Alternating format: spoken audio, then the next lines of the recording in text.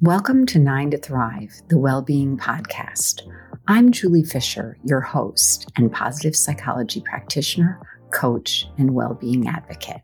Here, you will find meaningful and lively conversations with experts where we explore the challenges to maintaining a strong sense of well-being, along with providing tips, tools, and strategies to thrive and flourish in our ever-changing and complex world.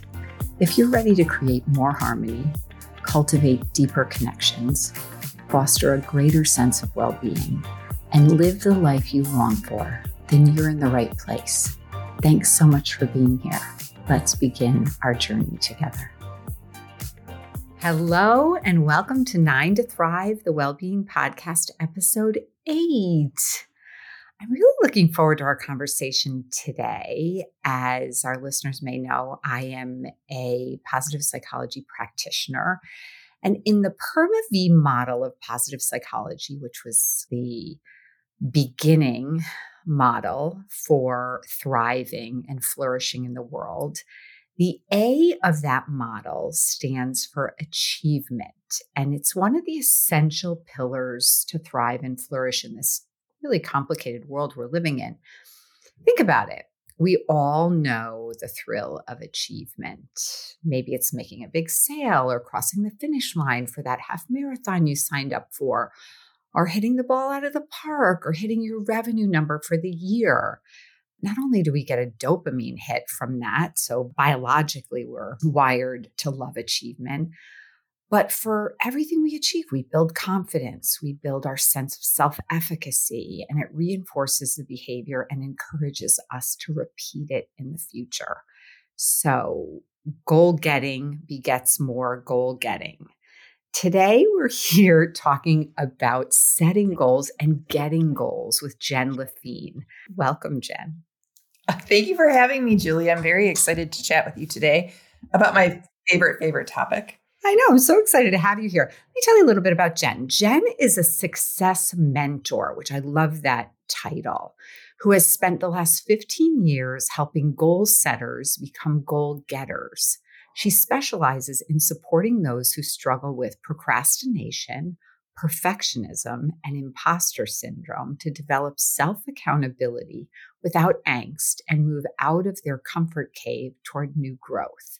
Jen is the host of the Flight School podcast and founder of the Goal Getters Club. Welcome. I'm so excited to talk about goal getting today. I want to begin by asking how you became a success mentor. That's a really great question. And it's something, to be quite honest, that I fell into, or maybe I should say I evolved into it, because over the course of my own journey in goal setting and goal getting, I learned a lot about the process that they do not teach you in school. And I thought, there is some possibility here for people. I want to be able to help others dream bigger for themselves and not only dream, but also make those dreams a reality. So that's kind of how I fell into it. Yeah, I love that. I think that you are helping people with probably 3 of the biggest barriers to meeting goals, both big and small. I think sometimes we think of those big, hit the ball out of the park goals, and we know that big goals are really a culmination of many tiny steps that help us get there. And so I think procrastination, perfectionism, and imposter syndrome can impede us in the smallest of ways, which impacts our ability to not only take those small steps, but also get to bigger steps, which help us get those big goals. So I see all of these related to mindset and narratives in a lot of ways that we constantly have going on in our heads. I'd love to talk about each one of these separately in and of itself. So, having worked with people for 15 years, what do you think people procrastinate on things they know they need to do to meet the goals that they have? Sure. Well, that is a really great question, Julie. And I have this concept that I teach my clients, which is called the comfort cave. And some people also may know of this as their comfort zone. And basically, the comfort place, your comfort cave is the place where you feel safest. And your primal brain, which is that very ancient part of your brain, the part of your brain that is still calling the shots as if we were living in prehistoric days, that part of your brain is focused solely on your survival. And so anytime you are going to be doing anything that will take you out of your comfort cave, that part of your brain starts getting nervous, and it uses discomfort as a way of getting you to stop what you're doing, to stop your attempts at growth, and to turn around and come back to the cave. So it uses things like it'll throw self-doubt at you. It'll throw imposter syndrome, perfectionism, procrastination. It throws all of those self-doubt roadblocks at you as a way of kind of tripping you up and getting you to stop your forward motion. So in regards to procrastination, I truly feel that one of the reasons that we procrastinate is because we fear that discomfort. We don't want to have to face that discomfort of growth. But what I have done is I have figured out that when I am doing something new that is going to lead to my growth, I've learned to expect the discomfort as a part of the journey. And when I experience it, instead of being like, oh no, I better stop what I'm doing and go back to my comfort cave, I use it as a sign that I'm actually headed in the right direction. So for instance, I'm working on writing a book right now. Every single time I sit down to write that book, it is uncomfortable. I hear thoughts of like, I don't know what I'm talking about. I have nothing to say. What am I going to write today? I can't think of any words to write. I have learned because of this work that I do that when I experience those things, that's just my doubt trying to get me to get up from my desk and go and watch Netflix, right? But instead, I'm like, oh, this is actually a good thing because I'm doing something that is going to lead to my growth, which of course writing a book does. Yes, it's so interesting. It's riding what I call the growth edge. And when I think about procrastination, when I think about a lot of my clients, I think there's fear of failure, fear of success, maybe. You know, the flip side of that coin is fear of actual success. Or a story, I'm not organized enough to write a book, or I don't have the skills that it takes. I haven't written enough before. Think about all those narratives. I don't have the training. I haven't read enough. Everybody else is better than me. Yeah. Mm-hmm. I haven't taken enough classes. That's one for me. I can really get on that treadmill of, oh, I think I need to take another workshop on that. Down the rabbit hole of research. Yes. Yes. I need another program. Yes. Yeah. And I totally agree with you. I think all of those procrastination is a tool to keep us from riding that growth edge. And actually it keeps us from moving forward and sort of stops us in our tracks. I talk about accelerators and brakes. You know, there are things that stop us in our tracks. Procrastination is one of them. Yeah. And procrastination also becomes a habit. And unless we are aware of it, we can't break it. So we know that, for instance, when we're sitting down to do something hard and we start to experience that discomfort, we have habitually developed behaviors to get us out of that discomfort, whether it be procrastination, whether it be snacking, whether it be opening up Amazon and buying yourself a new pair of shoes, like whatever it is, it's a habit. And it just as you can start a habit, you can also reprogram that habit into something more productive. Absolutely.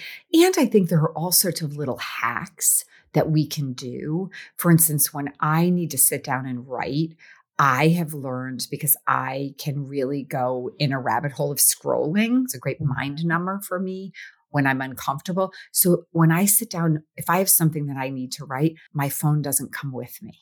Absolutely. Right. Yeah. So I think it is learning some of those tools and those little hacks. Yeah, I love that. Let's talk about perfectionism. Oh, let's talk about perfectionism. Because I think a lot of people struggle with perfectionism and may not even realize it. Perfectionism is tied, I think, so much to thoughts that we've never questioned. And from perhaps some conditioning that was given to us when we were in school or when we were growing up that we took as something that is the truth and didn't realize that once we're adults, we can decide for ourselves what our truth is. So Seth Godin once said, perfectionism is a form of hiding. And so for a lot of people, especially your high achievers, they use perfectionism sometimes as a way of hiding and possibly not showing that public face of potential failure or mishap or mistake. Okay. Because they never learned, and a lot of people have never learned, that failure and mistakes are learning experiences. I like to call mistakes our data. And when you're doing something and you don't get the result that you're looking for, it is data for you to be able to learn from. And it's no reason, like when I work with clients in a coaching situation, we make sure we do not hold space for shame, blame, or guilt. Because as long as we're attaching shame, blame, and guilt to our mistakes, those mistakes are going to continue to not serve their purpose, which is to teach us one way that didn't work. So when you're struggling with perfectionism, like you don't allow yourself that learning opportunity. Yeah, I totally agree. When I'm listening to you, what's coming up for me is it's also what Carol Dweck talks a lot about in her book, Mindset, with that fixed mindset. I'm not going to be the risk taker because if it has to be perfect, I'm not going to actually take the risk for it not to be perfect. And like you, I say we either achieved or got to the destination we wanted to, or we learned something, one or the other. Absolutely. But you know what I discovered, because I think I had some perfectionism probably, I would say, for the first 2/3 of my life, because of was holding on to these beliefs that were not true. I was a firstborn daughter, first college graduate in my family. And I thought that there were certain expectations for me. Yes. That became a part of my personality. And holding those expectations and staying up on them is exhausting, right? Yes. And I Yes. just got to a point in my life where I'm like, I just want to breathe. And I just kind of made a decision one day that I was going to let go of that and let the cards fall where they may and deal with it from there. And what actually happened is I discovered that those expectations that I had lived 2/3 of my life thinking were rules for me were never rules to begin with. Yes. Yeah. I love that. I love that. Yeah. I think in the absence of fact, we create a story, right? And so, yeah, that totally makes sense to me, Jen. Like you're the first one to do something big that feels really big. And you created a story around what that meant, right? Well, this is what, and we're meaning makers. That's how we make sense of our world. We create narratives and create stories. And that makes so much sense to me. And then we fall into almost a persona, right? Of, well, this is who I am. And if I'm this, then this is what this means. And even if I don't want to be that, I want to be this now. But you created this almost self-fulfilling prophecy for yourself. Yes. Yes. And shedding that, right? Shedding that and reprogramming those neurons.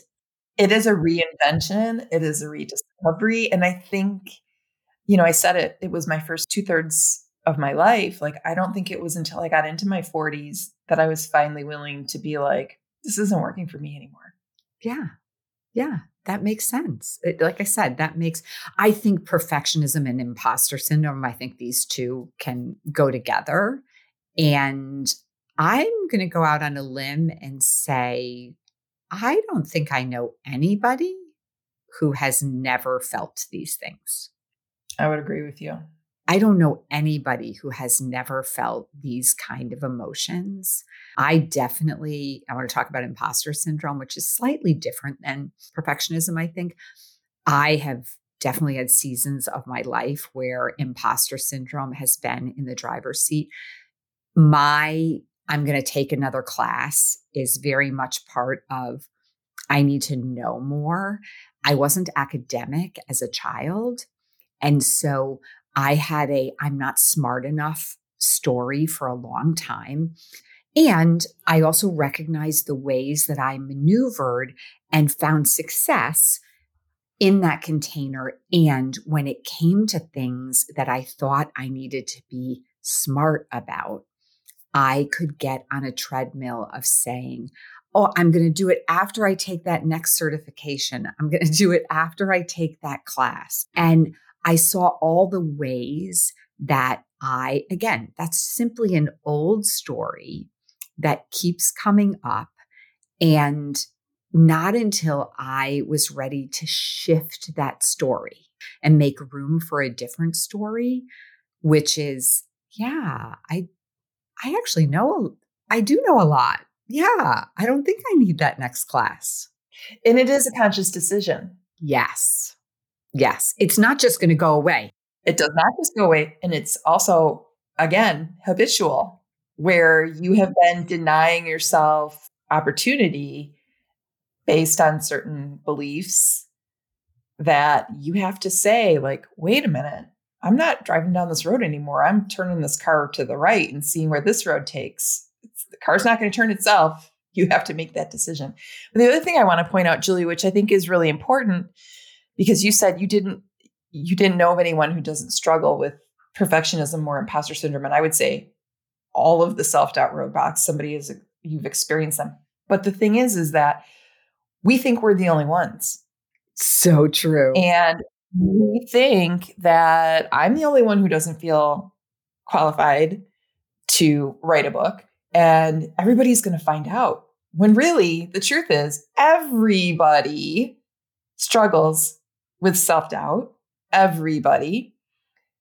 The difference is people who are successful are those who learn how to navigate the self-doubt, because the self-doubt is never going to go away. So in the book, Big Magic by Elizabeth Gilbert. I love that book. Okay. So my favorite story in there, and I read the section a lot and I share it with a lot of my clients, is her story about taking a road trip with fear. How she said, in the creative world, fear is always with you. It is always going to be coming along for the ride. You got to put it in the back seat, tell it to keep its hands to itself, not to touch the radio. It doesn't get to control the map. It does not get to decide, but you will let it ride with you. And I think you can't fight it. You have to accept it's part of the deal of growth, but you also know that you're not going to let it make decisions for you. Yes. Yes. Yeah. Like, it's so funny because I say, like, how do we talk back to our perfectionist and our imposter? And I think for a long time, I wanted to punch that version. I wanted to punch that persona. And until I realized, no. You know what? I'm not gonna beat you out of me, right? This makes sense. Perfectionism, imposter syndrome, it makes sense because we're always gazing out there to detect danger, right? And because in the early years of our lives, we relied on people out there for our survival, right? We had to source everything outside of ourselves, our safety, our security, our approval. We had to source all of that outside. And so when we get to adulthood and we're still scanning out there, right, for those things, and it's shifting that conversation, right? It's shifting. For me, it is that I'm not going to muscle my way out of you. I'm going to invite you in for tea. And we're going to have a conversation about how you can ride along in the back seat. And I don't need you in the driver's seat, right? That idea that, yeah, I don't need you to drive this bus. I almost kind of think of it as like a really needy child who just wants to be in the room. right? Because those things, all of those roadblocks, the self-doubt roadblocks, even comparison, confusion, procrastination, perfectionism, imposter syndrome, that is just your brain's way of protecting you. And so why would you want to get rid of something that's trying to protect you? But you also can use your rational part of your brain because the primal brain is not rational. You can use the analytical part of your brain and say, thank you for your concern. I got this. Yes. Yes. And thank you, because at one point I did need you, right? That idea that at one point I did need you, and I just don't need you now. I'm not in the driver's seat. And I can feel a lot of tenderness for you. It's usually the word I use. Like, I can feel tenderness for you. You are a needy child. And yes, and I'm a grown up now.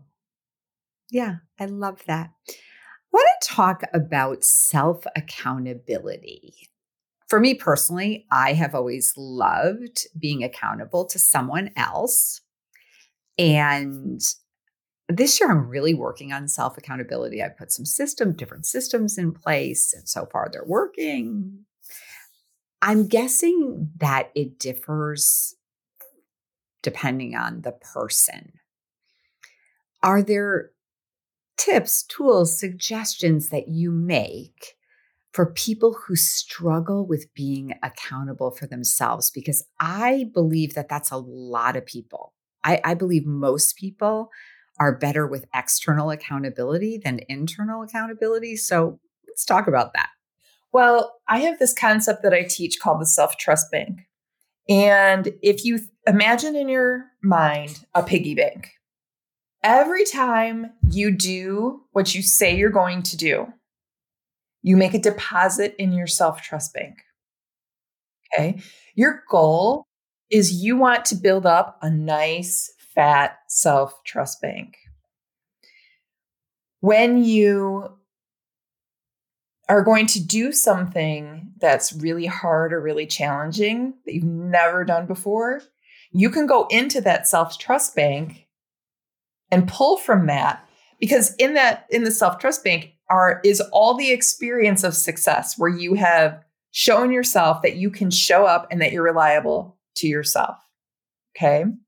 The problem happens is if you break promises to yourself. It's not that you don't make a deposit in your self-trust bank. You actually are making a withdrawal from your self-trust bank because you are showing your inner confidence that you can't be trusted, that you are kind of maybe flaky about doing what you say you're going to do. So when it comes time to do big things, you're not on a steady ground. You're on more rocky ground because you don't have much confidence in that self-trust bank because it's not very big. You haven't shown yourself that you can really show up and do those hard things. So when I talk to people about self-accountability and they share something that they did where they were able to ride through the discomfort and get the thing done, because remember, discomfort is a part of every single thing that we do when we're growing. I always remind them, you made a nice deposit in your self-trust bank today. So if you think about it, it's not just that you're procrastinating on doing what you said you were going to do. That's one thing. But you actually, in the process of doing it, you're making a withdrawal from your self-trust bank and you're showing yourself that you're not trustworthy. That is going to come back and bite you later down the road when you want to do something bigger, harder, maybe more risky. You won't have that confidence to pull from. I love that. I love that self-trust bank. Like, I love the visual of it and that whole idea of making deposits and withdrawals. And it's almost like if procrastination wins, then self-doubt wins. And self-doubt is a withdrawal. If perfectionism wins, self-doubt is winning. Such a great framework to think about it. So the goal then is to, because it's almost like I see these in a circle, right? So we have um, perfectionism, procrastination, imposter syndrome, like up here swimming around. And then we have our bank here. And when we're working on these things up here, the most common things that get us in the way of our growth and kind of pushing against our growth edge, when we can push through, we're making deposits. Because I see the self-trust bank closely tied to building self-efficacy. So the more times that we actually do what we say we're going to do, especially if it's challenging, and we define what's challenging, right? And I also think, Jen, what's challenging on Monday for us may not be challenging on Friday, but boy, on that Monday, that was really challenging for me. And so that idea that as we make those deposits, we're building self-efficacy and we're building, again, a new neural pathway, I think, that's telling us the next time procrastination shows up or the next time perfectionism shows up, we can say, no, definitely take a seat in the back seat because I've got this. Yeah. And I have clients that will make a visual representation. Like they'll keep a little jar on their desk. And when they do something they say they're going to do, they put a marble in the jar. Yes. When they don't, they take marbles out, not just one, but a couple. And so when it's time to go and do something bigger, maybe more challenging or scary for them, they've got that visual of that jar with all those marbles in there that all represent times that they showed up for themselves. Yes. Have you read the book, The Gap and the Gain? No, but I have it. It's such a good book. And it's sort of that concept, right? Like a full marble jar is showing the gain. And yet our brain is wired to look at the gap. So it's wired to look at, well, we're not there yet, right? The gap of where we are as opposed to, wow, look how many investments I got, and deposits I got. And yeah, I think I'm a visual learner. And so I think visual tools for me, I have like walls with sticky notes on that, like I'm a visual person. So I love that idea of actually having a jar with a visual, whether it's a penny or a marble or a dollar or, I don't know, a paperclip, whatever it is. I love that idea. I love that. What other tools and strategies do you suggest for people who have set and want to go get big, audacious goals? Well, I think the first thing is if you can't be self-accountable, you need an accountability partner. You need a coach. You need somebody who is going to help you through that discomfort that comes because we've been trained that when things are hard, we stop. And we can't do that. Yes. Yes. I'm big on accountability partners if this is an area of struggle. And I still, if I have a big goal, I have an accountability partner. I love checking in with somebody. And sometimes it's simply a text, someone that I say, this is what my goal is. And I'm going to text you every week by 5:00 on Friday to tell you what my progress is. It's such a simple tool. And I think sometimes people underestimate how much people want to cheer them on, right? I think an accountability partner is such a great tool because the times people have asked me to be an accountability partner, and not my clients, right? But friends or fellow coaches who say, okay, I'm working on this big thing. I feel honored and excited. And I think it's in our nature to want to see our friends, colleagues succeed. Yeah, I love that. Okay, accountability partner. What else? What other tools and strategies? One of the strategies that has worked really well for me is I am a huge proponent of, I would almost call myself an evangelist of journaling. I love journaling. I love that it helps me take my thoughts and make them visible so that I can sit down and go through them and kind of determine, ask the question, is this true or does it just feel true? Which is a very good question to ask when you're experiencing doubt. Yes. Yes, exactly. I don't know if if you've ever done Byron Katie's 3 questions, is this true? Are you sure it's true? How do you know it's true? And could the opposite be true? Like that. I love that. Could the opposite be true? Ooh, a lot of times the opposite could be true because in the absence of fact, we're creating a story. Absolutely. Yes. Or the question I'll ask is, what else could be true? Yeah, exactly. What else could be true? Usually it's a lot of other things. Yeah, I know, right? For sure. For sure. So yeah, those 2 things I think are tools that I have used and that I use with my clients to help them be goal getters. Last year, I really got into future self journaling.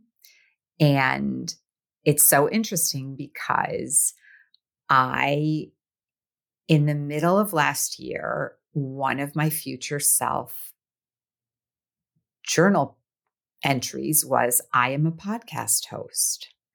And I wrote that every day. I probably started really thinking about doing it in maybe April.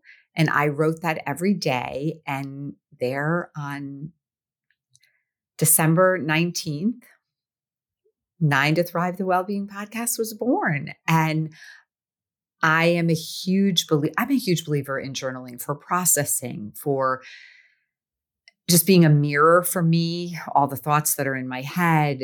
It's the proverbial dumping ground. And I think it's an amazing place to get clear on our goals and the things that we want to achieve. Yeah, I think it's amazing. Yeah, I love that. I love that. So setting and meeting goals is one piece of thriving. And I'm asking every guest on the podcast, what are the top 3 things you do personally, professionally, whatever in the entirety of your life, your being? What are the 3 things you do to thrive? That's a really great question. What are 3 things that I do to thrive? So are you talking about like hobbies or mindsets, or give me a little bit more here? You know what? It's really anything because there's so much to thriving. It can be mindset, it can be movement, it can be gratitude practices, it can be activities that get you into flow, it can be sleep. Yeah. Okay. Well, we could start with that one. I am a huge proponent of napping. As a matter of fact, it really irritates my mom because when I nap, turn off my phone. She doesn't love that. Then she can't get a hold of me. So it's napping. Journaling is also another one. And I love sewing with my hands. So I do art quilting, wool applique, just something to keep my hands busy, usually while I'm listening to a book or a podcast, or even sometimes if the TV's on. So Yeah, I love that. That's creating, right? I mean, it's doing something with your hands and there's something that is created from doing it, which I think I think creating is an underutilized source of thriving in the world. And it doesn't have to be crafts. Like it could also be baking. Right now, I'm embracing my beginner mindset by trying to figure out how to make sourdough bread with like homemade sourdough starter, which is not an easy thing to do. That's not easy. I know I have a cheater hack recipe for sourdough bread. I know it is not easy to do it I'm going to call it the old fashioned way. So it's really stretching me in my growth mindset of I can figure this out. Gosh darn it. And everybody is going to eat that bread when I make it. And it's going to be great. It's going to be amazing. Well, it's so funny you say that. I do think stretching ourselves is another avenue, ingredient to thriving. I mean, so even our whole conversation, whether it's having a specific goal that you're going after, I think stretching ourselves simply out of our comfort zone and creating new neural pathways is, as I get older, I see the ways that people who are that much older than I am, I see the ways that the lifelong learners, the ones who want to keep stretching, the ones who want to keep learning about technology or keep reading those books, and if their eyes start failing, they're listening to them on Audible. I see how it impacts the aging process and our ability to thrive is really, really dependent on our openness to keep learning. Absolutely. Yes, I always have a book going, which, by the way, earlier we were talking about books and you were talking about Gap in the Gain. And two books that I recommend, also written by Dr. Ben Harvey. The first book of his I ever read, which I thought was just absolutely brilliant, is Personality Isn't Permanent. And the second one is Be Your Future Self Now. And so if you or your listeners haven't read those books and they do have an interest in the things that we've been talking about today, I think those are great places to start. I love that. I love those. I love both of those. You know what? I'll put links in the show notes for those books. And I'm also going to, for our listeners, we're going to put Jen's contact information in the show notes. I'm going to put a link to her podcast in the show notes. And I am so grateful to you. I've loved this conversation. Thank you so much for being here. Thank you so much for having me, Julie. I appreciate you. I appreciate you. To all of our Thrivers listening, thank you. Together, let's be brave, curious, grateful, and kind. And we will see you next time.